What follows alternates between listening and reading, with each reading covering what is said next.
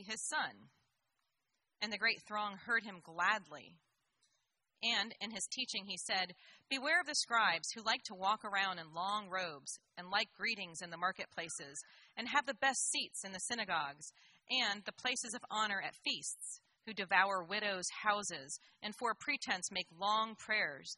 They will receive the greater condemnation.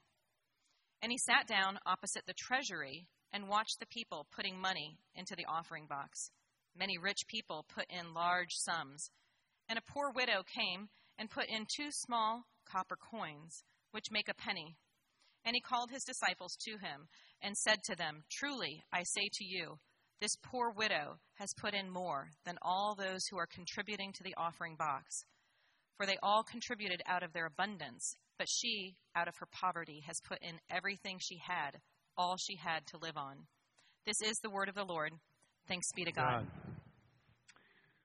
Well, good morning, everyone. I haven't been here the last couple of weeks. 2 weeks ago, we had our annual men's retreat, Man Maker. Let's hear for Man Maker. It was awesome, wasn't it? Yeah. Mike did an excellent job of teaching. Mike and I met this week along with Andrew Krigler. We're already working on next year. So if you're the Male Persuasion and you are not part of it, let me encourage you. Next year, it's going to be even better. Like it's going to be like, packaging 30% larger, better, 30% better next year. I promise you. I have no idea how I'm going to live up to that, but it's going to be 30% better. Last week I was not here because Kirsten and I got to do something rare, and that was as pastors, we had a weekend getaway. We went to New Orleans with Dan and Alicia DeCrizio. So let me just go ahead and tell you now.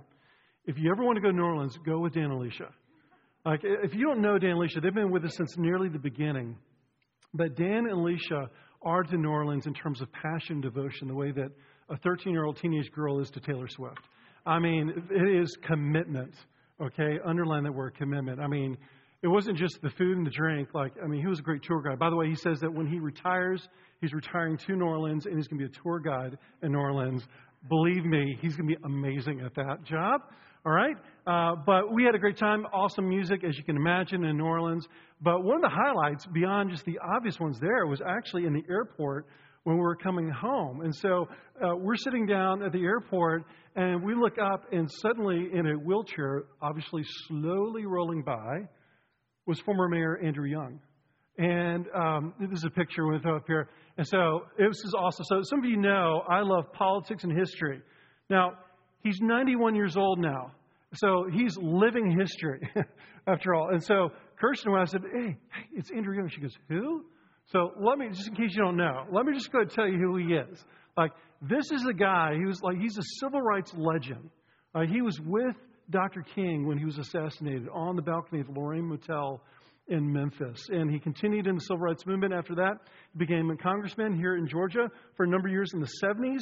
President Carter appointed him to be the ambassador to the United Nations. And so he rubbed shoulders with the kings and queens, the power brokers of the world for years. And then he became mayor of Atlanta. And then, just to round out his resume, he brought the Olympics here in 1996. And so that changed forever the imprint. Some of you know that quite well. And so how cool. And so he was there for a silent retreat. Isn't that crazy? He was in New Orleans for a silent retreat. And I was like, hey man, I do silent retreats as well. And literally I said that. I'm thinking, hey, you would have come to one of mine here in the future? Kind of thing like that. But anyway, he was great. I told him I was a pastor. He's like, tell me about your church, that sort of thing like that. He's a Christian. And so, he really was excited to hear about City Church, actually. And he's like, hey man, I'm going to send you a book. And he did 2 days ago. And he signed in and everything, so we're now besties, let me tell you. We're besties, I'm telling you. All right. What does that have to do with the sermon? Absolutely nothing. But I want you to know about it. It was an awesome weekend. It was a great way. Normally you get in the plane, you're like, it's all over. And I was like hyperventilating. I was so excited. Living history, a legend, someone that I look up to and admire. Yeah. Okay. Moving on. All right. So this passage, we're back in Mark's gospel, and some of you, I look around and you're brand new, or you haven't been here in forever. And so it bears repeating every now and then. Why are we doing this? Why are we in Mark's gospel? Have been for 14 months now. We still have a few more months to go. Well, why are we doing that? Well, it's because, for those of us who are practicing Christians, we have to ask the question, how do we practice our faith? What does it look like? And if you really want to know what does it look like to practice the faith, look at the life and the death of Jesus Christ. So there's that. But if you're here this morning and perhaps you're saying, man, I'm not yet a follower of Jesus Christ, what questions should I be asking? And this is the question you should be asking. Not does God exist, right? Even the demons believe that God exists, James tells us. But we need to be asked the question, who is Jesus? Like at the core of our faith is a person. And his life and his death and, of course, his resurrection. And so if you're here this morning, welcome, first of all, if you are on a journey spiritually. But I want to say, man, what a great time to be asking the question, who is Jesus? That's what this series is about. So glad you're part of it with us. And this morning we're looking at a text that, honestly, it looks like a hodgepodge, doesn't it? Jesus, there's something about his lineage. And then he goes off on the scribes once again, and then there's something about a widow giving money. What in the world? Is this just like, Scott, you're going verse by verse, you're trying to make sure you dot all of your I's and cross all of your T's? No, it's one seamless message is what you're going to see this morning. And you know what that message is? Greatness and devotion. It's all about greatness and devotion. You see, over 25 years of ministry, I've had the opportunity to have plenty of people in my office or I visit with people. And one of the most common refrains I hear, it's like people say this, Pastor Scott, I want to be part of something bigger than myself. Like I've been doing this in the business world, the marketplace, or this is my life, but I want to be part of something bigger than me. And the reason why you're asking that question, if you've ever asked that, is because you're made for something bigger. You've been designed for greatness. And as Kirsten said, that can happen between the Sundays with the work that you do. But I think this text positions us this morning to ask the question, how do we become great? And what is devotion anyway? So to get there this morning, here's what we're going to do. We're going to look at the greatest kingdom of all and the king behind that kingdom. What does a great kingdom look like? And then we're going to contrast it with what an impoverished kingdom looks like. We're going to see that in the religious leaders of all people. And then at this fork in the road between the two alternatives, the two kingdoms that we get to pick from, there's an invitation from Jesus to be great. So you want to go on that journey with me? I want you to. You don't have a choice next 30 minutes anyway. So, hey, let's jump right in here, right? So verse 35, what we're going to see here in verse 35 is the first of two questions. Now, that's interesting because last week David taught on the greatest commandment. And you remember, if you were here, verse 34, it said they're tired of asking him questions. Right? He's been hammered day in and day out by the religious leaders in Jerusalem. But Jesus basically, he gets in the ring with them, and every time it's a first-round knockout. And so they're just tired of being punching bags, in essence. But Jesus is like, you may be done with questions, but I ain't done asking you questions. So first of two questions, verse 35. And as Jesus taught in the temple, he said, how can the scribes say that the Christ is the son of David? Now, what's going on here? Son of David was a moniker for the Messiah. So whenever you saw the term son of David, it was a harbinger. We looked at this a couple weeks ago with blind Bartimaeus, son of David. And we've seen it a few other times. Son of David, it was shorthand for Messiah. By the way, it says Christ there, Jesus Christ. Christ is not his last name. That is just a title. Most of you know that, but just in case, right? It's Messiah. But son of David was another way to describe that. Now, what the religious leaders were saying is we're looking, and Jesus was said rightfully so, we're looking for someone to come out of the lineage of David. So the statement, as it were, that the Messiah will come out of the son of David, or from David, David's family, from that family line, that wasn't controversial. So why is Jesus bringing this up? Why is it, how can the scribes say that the Christ, well, it seems kind of actually right to say that that's the case. Right, Jesus? He's setting them up here. Now, let's look at verse 37, because here's the other question, right? David himself calls him Lord, so how is he his son? So when you read that, you're like, okay, yeah, he's a son of David, but then David calls him Lord. What? What's going on here? No. Okay, I'm going to nerd out with you for a second. Okay, this is something in rabbinical circles called Haggadah. Not Haagen-Dazs, Haagen-Dazs. Love me some Haagen-Dazs, mint chocolate chip all the way, baby. So, but Haggadah. So, I love that word, Haggadah. And so, what is Haggadah? Next cocktail party, Haggadah. Haggadah was this rabbinical way of teaching using questions. And so, you would take two seemingly contradictory things, and you would connect them together. And in connecting them together, you see, they're not contradictions. Now, here's why this is important. See, in verse 36, look at verse 36. Verse 36, this is what David says. So this is the quote. We read this earlier in the service, Psalm 110. We read all Psalm 110, but this is one of the verses. It says this, David himself and the Holy Spirit declared, the Lord said to my Lord, sit at my right hand until I put your enemies under your feet. So then the second question happens. And the word there for Lord is Adonai. It means Lord of Lords in the heavens. Not just like, Master Lord. No, this is Lord of Lords. So David, the greatest king of Israel, prophetically is saying there's someone coming after me who's even greater. And so now I want you to see Haggadah. I want you to see this tension here that he's unraveling. See, the scribes have been saying all along, hey, we're looking for the Son of David. And Jesus basically says, you're not incorrect, but you're inadequate. It can't be just that I'm the Son of David. That's why David himself said, he's more than me. This is really important in our day and age. Let me tell you why. There are a lot of places, especially in urban environments, there are a lot of worship places that you could go to where you're going to hear a lot of Jesus is the Son of David. Jesus was a great man. He was a great teacher. He was a great prophet. And Jesus would have said, yeah, I am all those things, but it's inadequate. You see, you need more than a great teacher, more than a great moral example. You see, what Jesus is saying is, if that's all you have and how you think of me, it's inexplicable. The scriptures don't make sense. But it's clear the scriptures are saying, no, the Messiah will be more than that. And so we rob Jesus, we demote him of his power and his glory when all we see is a prophet and a messenger and a teacher and a moral example. And yet you can find plenty of places in this world today that's all they do. Now, not here at City Church, as you know, right? But this is what Jesus is doing. He's saying, let me explicate what looks inexplicable, Haggadah, right? And here's the problem. We've seen this all along in the series, haven't we? Over and over and over again.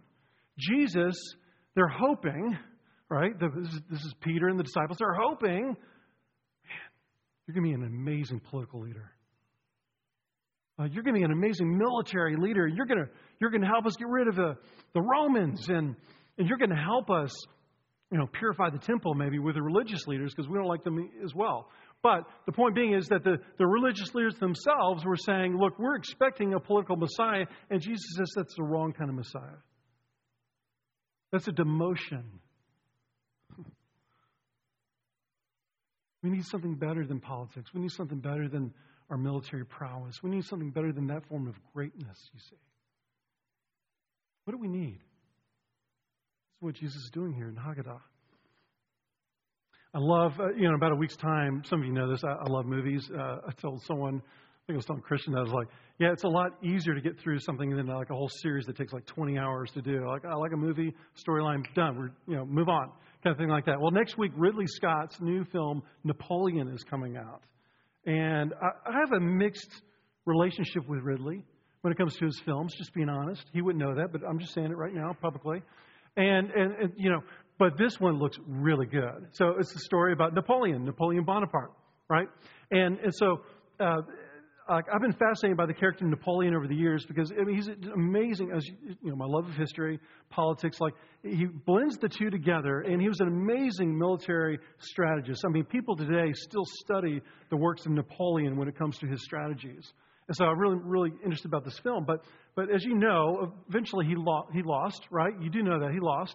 Waterloo, 1815. Everyone's got to have their Waterloo. Well, he had his. And they send him to this island called St. Helena. It's in the middle of nowhere in the Atlantic Ocean. I mean, you can't go any further in the Atlantic before you start going back to somewhere else. I mean, it's just so far away. And so they're like, the British were like, we don't want to ever deal with Napoleon again. And so we're putting him on the island where he will be in exile, and of course he will die.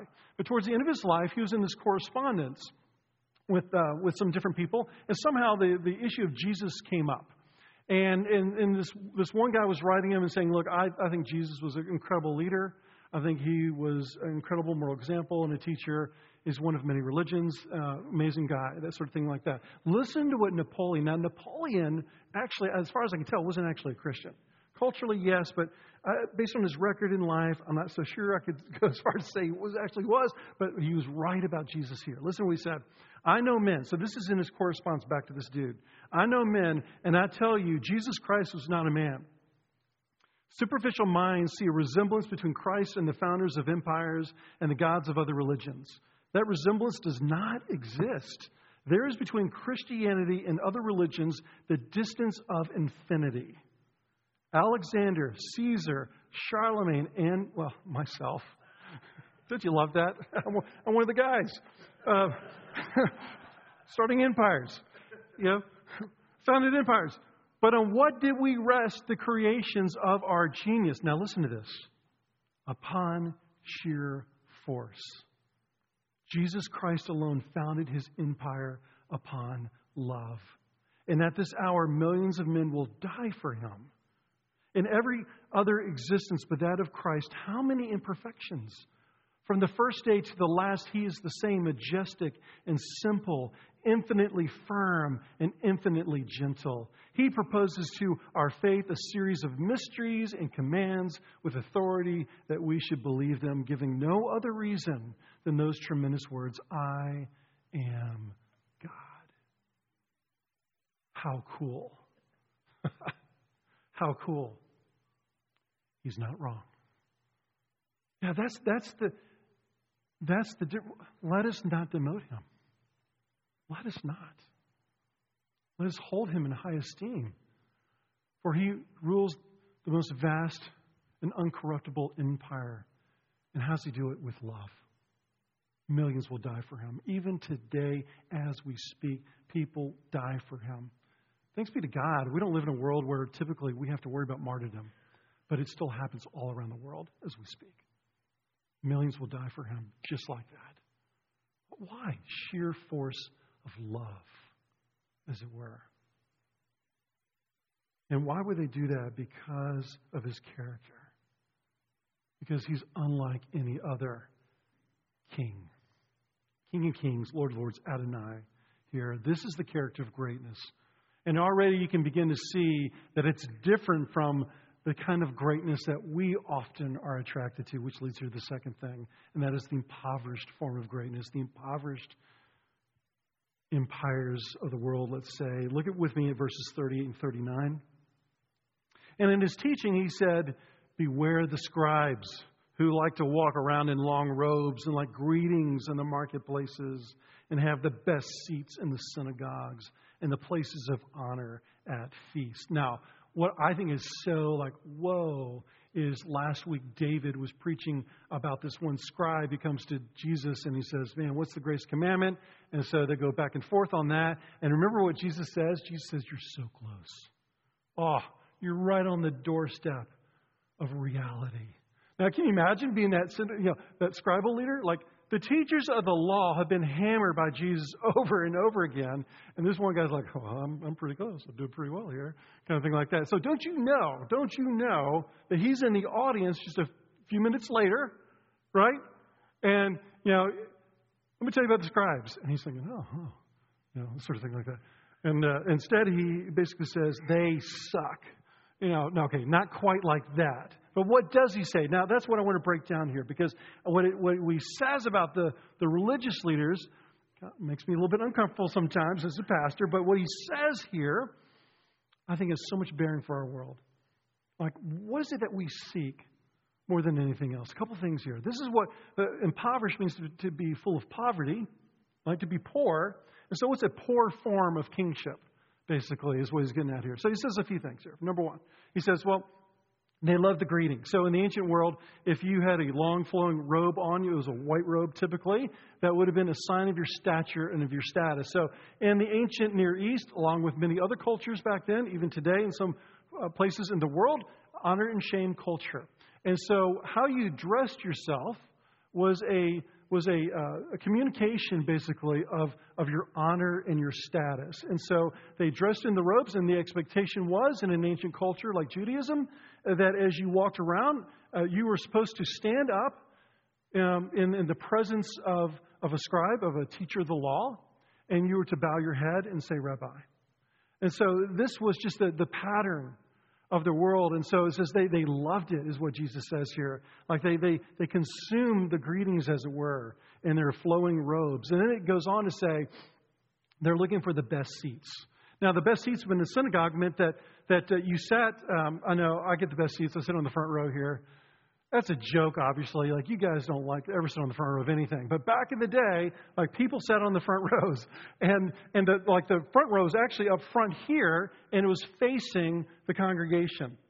I remember one time, like 10 years ago, I was at a church where I was speaking at a conference, and it looked like throne chairs up on this pedestal, as it were, and I was so uncomfortable. Part of the reason why I was uncomfortable was I didn't know the songs that we're singing. There were no lyrics. And so everyone was watching me not know the song. So that was embarrassing. Different story for another time. But, we don't live that day and age by and large. Like, I don't typically experience that as a pastor. Most people don't give me the better seats, as it were. Occasionally it still happens, and occasionally I like it. But the point here is that this was common practice back then. And so they would sit in the front, and so they would be honored. They would be feted. And one of the ways was at the feast. And so they sat next to the host of the banquet as the honored guest, and everyone else in an honor and shame culture. You either didn't sit at the table at all, or you sat at the very end. That kind of thing like that. So this is an honor and shame society, honor and shame existence. And if you're a religious leader, you were on the inside, right? Outsiders, you didn't know who they were because they didn't show up to things like this. Outsiders were the widows. We're going to get that in a second. They were the poor, often who were widows. They were people that are non-Jewish, of course, and so forth. And so this is what Jesus is going after here. He's saying, look, you are status hungry. Now, Scott, are you saying that there's a problem with status? No, I'm not actually. God has made us for greatness. Remember what I said. But the problem is, where do we seek status here? We as they did, I think this is our story. We seek it in external trappings to make a name for ourselves. I remember a few months ago, I was reading a news story about this TikTok video. Maybe you heard about it. These two girls in Bali, Indonesia, were videotaped. They're TikTok influencers, which I don't know how you become an influencer, right? I don't know what the standard is, but they were influencers evidently. And they were picking up trash on the beach and being filmed. So one influencer was filming the other one, and they flip it, right? So the next person. So they're putting the trash. And you watch the video, like they're putting it in there, and they're putting it over their backs and kind of walking like it's heavy, that sort of thing like that. Now, evidently the behavior seemed a little bit unusual. Someone else is filming them, and that's the video I saw. And what they do was, as soon as they get filmed, they drop the trash, they leave it on the beach, and they start to walk away. And yeah, I'm not kidding. And the title of the video was this. It was How to Care for the Environment. That was the name of the TikTok video. And they're just like leaving the trash on the beach. And the person behind the other camera who's filming them says, hey, you left your trash. And they look around, they realize they're caught, and they skedaddle it out of there. Like, it's crazy. But like that's the world that we live in. And it's like we are so hungry for status. We're so hungry for the likes. And yeah, none of us are going to probably do that, at least not on TikTok platforms. But the reality is, all of us have that inside of ourselves. We have an impoverished empire within. That's just what I want you to hear. We have an impoverished empire. We want. Maybe it's our kids, maybe it's our colleagues at work, right? But we want status. We're hungry for it. And Jesus would say, you're made for status, but the problem is you look for it in the wrong places. And here's what happens. Here's how you know that you're looking for status in the wrong place. Okay, here it is. Right? That's not it. Okay. It's not James 1:27. We can take that down. All right. Here's what it is. It's advantaging yourself and thereby disadvantaging other people. That's it right there. It's like, so status causes you to, in a sense of like dignity, I'm somebody, that kind of thing like that, and you're a nobody. And most people don't say things like that, but we can't help it. I think I'm not alone. Sometimes we feel that way. You feel me on that one? Like it's easy to do, isn't it? It's easy to do. We get celebrated, we get lauded, feted, and we can feel pretty good about ourselves. And Jesus says, man, in this religious world, religious leaders are doing it all the time. Let me tell you, it's still true 2,000 years later. Like I see it all the time in religion. I see it among fellow pastors all the time. Yeah. But Jesus is not done. He says it's not just that you're impoverished because you're status seeking. It's also that you're greedy. That's verse 40. Listen to it. He says, who devour widows' houses. So he's talking about them again. And for a pretense make long prayers. Now this is fascinating because he's saying two things. He's saying they pray, or like this, and then they pray, P-R-E-Y, at the same time. They pray and they pray. And neither are holy, he says. And what it meant in the ancient world was you would have, if you're a widow, that is, you wouldn't have much. And remember, there's no social safety net the way that we have today, Social Security, Medicaid, and things like that. And so if you're a widow, whatever nest egg you have, you gave to the temple. And it was the responsibility of the temple to ensure that you were taken care of for the rest of your life. So it's kind of like an ancient form of Social Security, but it was the temple that would register it. It was the temple that would take care of it. And what does Jesus know about the religious establishment? They're lining their pockets. Man. So again, this is not something that just happens today among pastors sometimes, to be honest. It's hard to say that, but it's true. But it's also true 2,000 years ago. It's like, what kingdom are you looking for that you would steal from impoverished widows? And Jesus says that's the definition of poverty itself. You call yourself religious, but you're spiritually poor and empty. And then he says, you know what he says there? They're going to receive the greatest condemnation. Now, Jesus talks about judgment a lot. But he talks about judgment with religious leaders more than anyone else. James 3:1 says those of us who are religious leaders were held to a higher standard. I get it now. I'm going to tell you. Because people assume the deference construct. You know what the deference construct is? It means you defer to me. When I stand up here and I preach, you make the assumption, well, I think Scott knows what he's talking about. But you can see where false teaching comes from pretty easy. Like, just slightly off or even a lot off. And you can take people the wrong way. That's why we're held to a higher standard. And so Jesus slams them. Because as religious leaders, they should be setting and modeling an example of his kingdom. And instead, they do the opposite. And so listen now to what James 1:27 says. Religion that is pure and undefiled before God the Father is this, to visit orphans and widows in their affliction. It is to look at the poor and the powerless, to the marginalized, to those who don't matter in our world, in our society, and to celebrate them.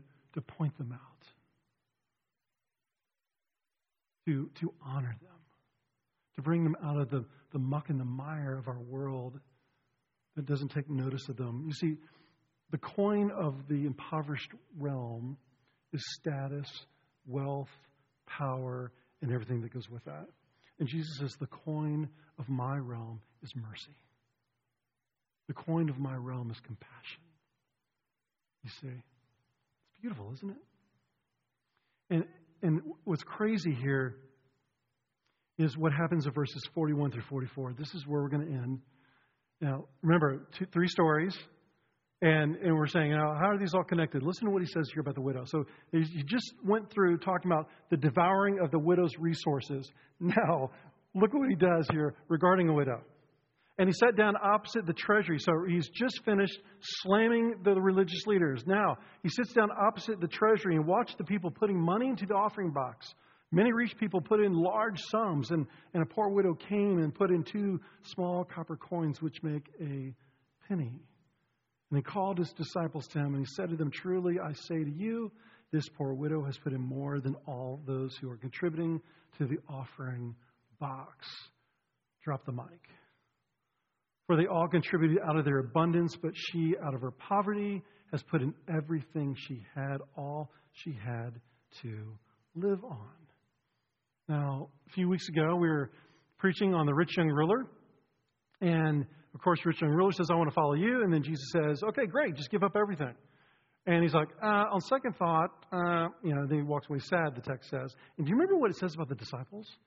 You remember? The disciples said, well, if he can't get into heaven, who can? Now, you think to yourself, what? Why in the world is he saying that? Why are they saying that? Well, here's why. Because if you had wealth, and you had status, and you believed in God, it was very clear God loves you. Oh, you're one of his favored sons. That's the rich young ruler. What is Jesus saying? Oh, no, quite the opposite. Quite the opposite here. See, and I think that's our world today. Because right now, as we speak, if you want to be well known, give away a lot of money. No, wait a minute. Hold on. What does that have to do with what Jesus is saying here? Hold on a second. Give away, so philanthropy is in part based upon this. Now, I'm not dissing philanthropy. I want you to hear that. Like, we need it. It's good for universities and other settings, for not-for-profits, right? It's important. But for most people, we give out of abundance. That's what Jesus says. Most of us give out of abundance. And if you are super wealthy, like, they will name a building on a university campus after you. You give $10 million, I guarantee you're going to get more than a park bench. You're going to have your name, forever inscribed on that building for as long as that building's standing, at least. That sort of thing like that. And I think, that's our story. That's our kingdom. We are so attracted to the power of big gifts. And what does Jesus say here? This is remarkable. This is the mic drop. He says, no, she has given more than all of them. Now, let me say something to all of us today. Okay? I put the schedule together for what I was going to preach like 18 months ago. I had no idea we're going to be at the place we are financially right now in our church life. Right? We've got the family meeting coming up. I'll give you an update on that December 3rd. But as many of you know, this has been the hardest year in 18 years of existence for us.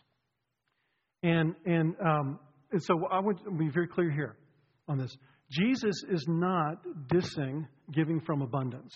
Because, like I said, for most of us in here, that's what does. And here's why I say that. Here's what that means. What does it mean to give from abundance? Okay? To give from abundance means it doesn't change your lifestyle. That's the definition. So it doesn't matter the size of your gift. You could be a millionaire this morning and you could give away a lot of money, but it won't change your lifestyle. Jesus is not talking about that. When he says she's given away everything and she's given to more than all of them combined, financially that makes no sense. What does it mean? It means she gave her life away. Radical generosity. And here's why I connect that what I said about our church community right now. If you were to tell me, Scott, here's the choice. Through pleas of giving, we're going to double the amount of giving that you receive this next year. But it's going to come from abundance. Or you're going to scrap by. You're going to just make ends meet, make sure we make payroll and so forth. But the type of giving will be radical. And it's going to change lifestyles. And a million times over and over again, I'm going to choose the latter, not the former, for us. Why? Because tithing is important. And if you're not tithing, let me just say right now, you need to start. Because it's a commandment from the Scriptures, okay? Tithing, a tenth is what that means. It's to give away to his kingdom. So that's a beginning point. But that's not what Jesus is talking about. He says tithing won't necessarily change your life. It won't necessarily change you spiritually. What does? Radical generosity. That's what he's saying here. So, he's been talking about me this whole time as a religious leader. Now I want to make you feel uncomfortable too, along with me here. Like, can you feel it when I say that? Can you feel it? You better, because I feel it. Yeah, radical generosity that would change how we possibly live. And he says, yes, what makes us fearful of that is like we get so comfortable in our lifestyles. He says, but you don't understand. When you become radical in your generosity, it's going to change how you live, but not in the way you think necessarily. Or in addition, it's going to change how you live. This is what the kingdom, my kingdom, is about. This is the coin of my realm. Is radicalness. Being able to say, What was she doing? She was giving it to the temple. Remember, so the presence of God, she said, I entrust my whole life. The word there, by the way, in verse 44 about that is bios. It means to give, like her whole life is what Jesus is saying, I want you to give your life away. I want you to not leave anything behind. So when we tithe, what we're saying is we give a portion, but what we're ultimately saying, if we're tithing from a place of right motivation, that's what Jesus cares about after all. He's like, Jesus, you can have it all. You take it. Whatever you want. So it's not just about the tithe, it's about my generosity in general. Like, you just take whatever you want. I want to follow you. And if you say, like the rich young ruler, give it all away, I'll give it all away. I mean, how many of us here hear that and say, whoa, hold on a second. Yeah, I feel the rub. I want you to know I feel that right now as I preach that to you. But I can't get away from it. I think that's what he's saying here for us. So here's the invitation. Here's where we're going to conclude. Okay. We sit at a fork in the road in a passage like this. We know that we're made for greatness. And Jesus says, let me tell you what greatness looks like. It's to give your life away. All of it. Just to say, my hands are open, Jesus. Take the Holy Spirit, convict me, whatever, my conscience. Like, take it and use it and leverage it for the world. Why? Because we have eternity waiting for us. This is nothing, not even a blip in the scheme of things. Like, we have no idea the wealth that is waiting for us. Nothing in this world can compare to the wealth that we're going to experience. And therefore, he's saying, risk it all today. Risk it all today. And here's the connection. Remember, I told you, it's not a hodgepodge. Here's the seamless message of greatness. We're all made for it. How do we get it? Ready for it? This woman put in more than merely 2 coins. And Jesus, 2 days later, would put in more than merely the Son of David. Outside the temple, what does he do? He gave his whole life away. He who was rich became poor so that you and I would be made rich and wealthy, and so that we could be at a place where we could say, Jesus, not just my treasure, but my time and my talent. Please hear me on that. It's not just about money. It's about the whole self, time, talent, treasure. And Jesus, take it all. Use it, leverage it however you want. Gosh, what a radical message. But he himself did it. Philippians chapter 2, listen to verses 5 and 7. Paul celebrates this. Have this mind among yourselves, which is yours in Christ Jesus, who, though he was in the form of God, did not count equality with God a thing to be grasped. So he gives up empire. He gives up the impoverished empire. Then he says this, but emptied himself. He put in everything into the treasury at the temple by taking the form of a servant, a slave, being born in the likeness of men. You want greatness? Let me leave you with 3 questions. Okay, 3 questions just to think about this way. Just think about them. And lay them before the Holy Spirit. Write them down if you want. And then lay them before the Holy Spirit and saying, God, what do you want to do with these 3 questions? Number 1, today, would you say you're more like the religious leaders, the teachers, or like the widow? What better describes who you are? Second, how do you handle money? What would, if someone looking in your pocketbook today, what would they say? What would they say is true about your motivations for where you spend and what you give away? Then lastly, what are your 2 pennies? What are your 2 copper coins? Like, we live in a world where control is powerful. Comfort is powerful. And Jesus says, man, what are your 2 pennies? What do you want to do with them? How do you want to put them in my treasury to entrust me with your life? Man, imagine what Jesus could do as City Church in the days ahead. Yeah, we've been through some tough financial stuff, and, COVID was incredibly hard as hell for me in many ways, and for a lot of us in here. But our best days are ahead of us because of this, because of radical generosity, and because Jesus wants to change us from the inside out. And so let us lean into that kingdom. Let's lean in here to his empire, to his empire of love. Let's pray. Father, what looked like a hodgepodge turns out to be a big message to us today about how we're going to live our life. with our time and our talent and our treasure. And I stand before my congregation not as someone that's different, but someone who's right there with them, and I can feel the weight of that question. So Jesus, would you change my heart? And would you change our hearts so that we could hold on to these things just a little bit more loosely? We could hold on to our pocketbooks, to our wealth, and holding on to our time and our talent, just to let these things go and to let them go because they pale in comparison to what's ahead of us. So, Father, I pray, would you just change your hearts from the inside out? Holy Spirit, come into your work. Jesus, thank you for your radical generosity first to us. For this name, amen.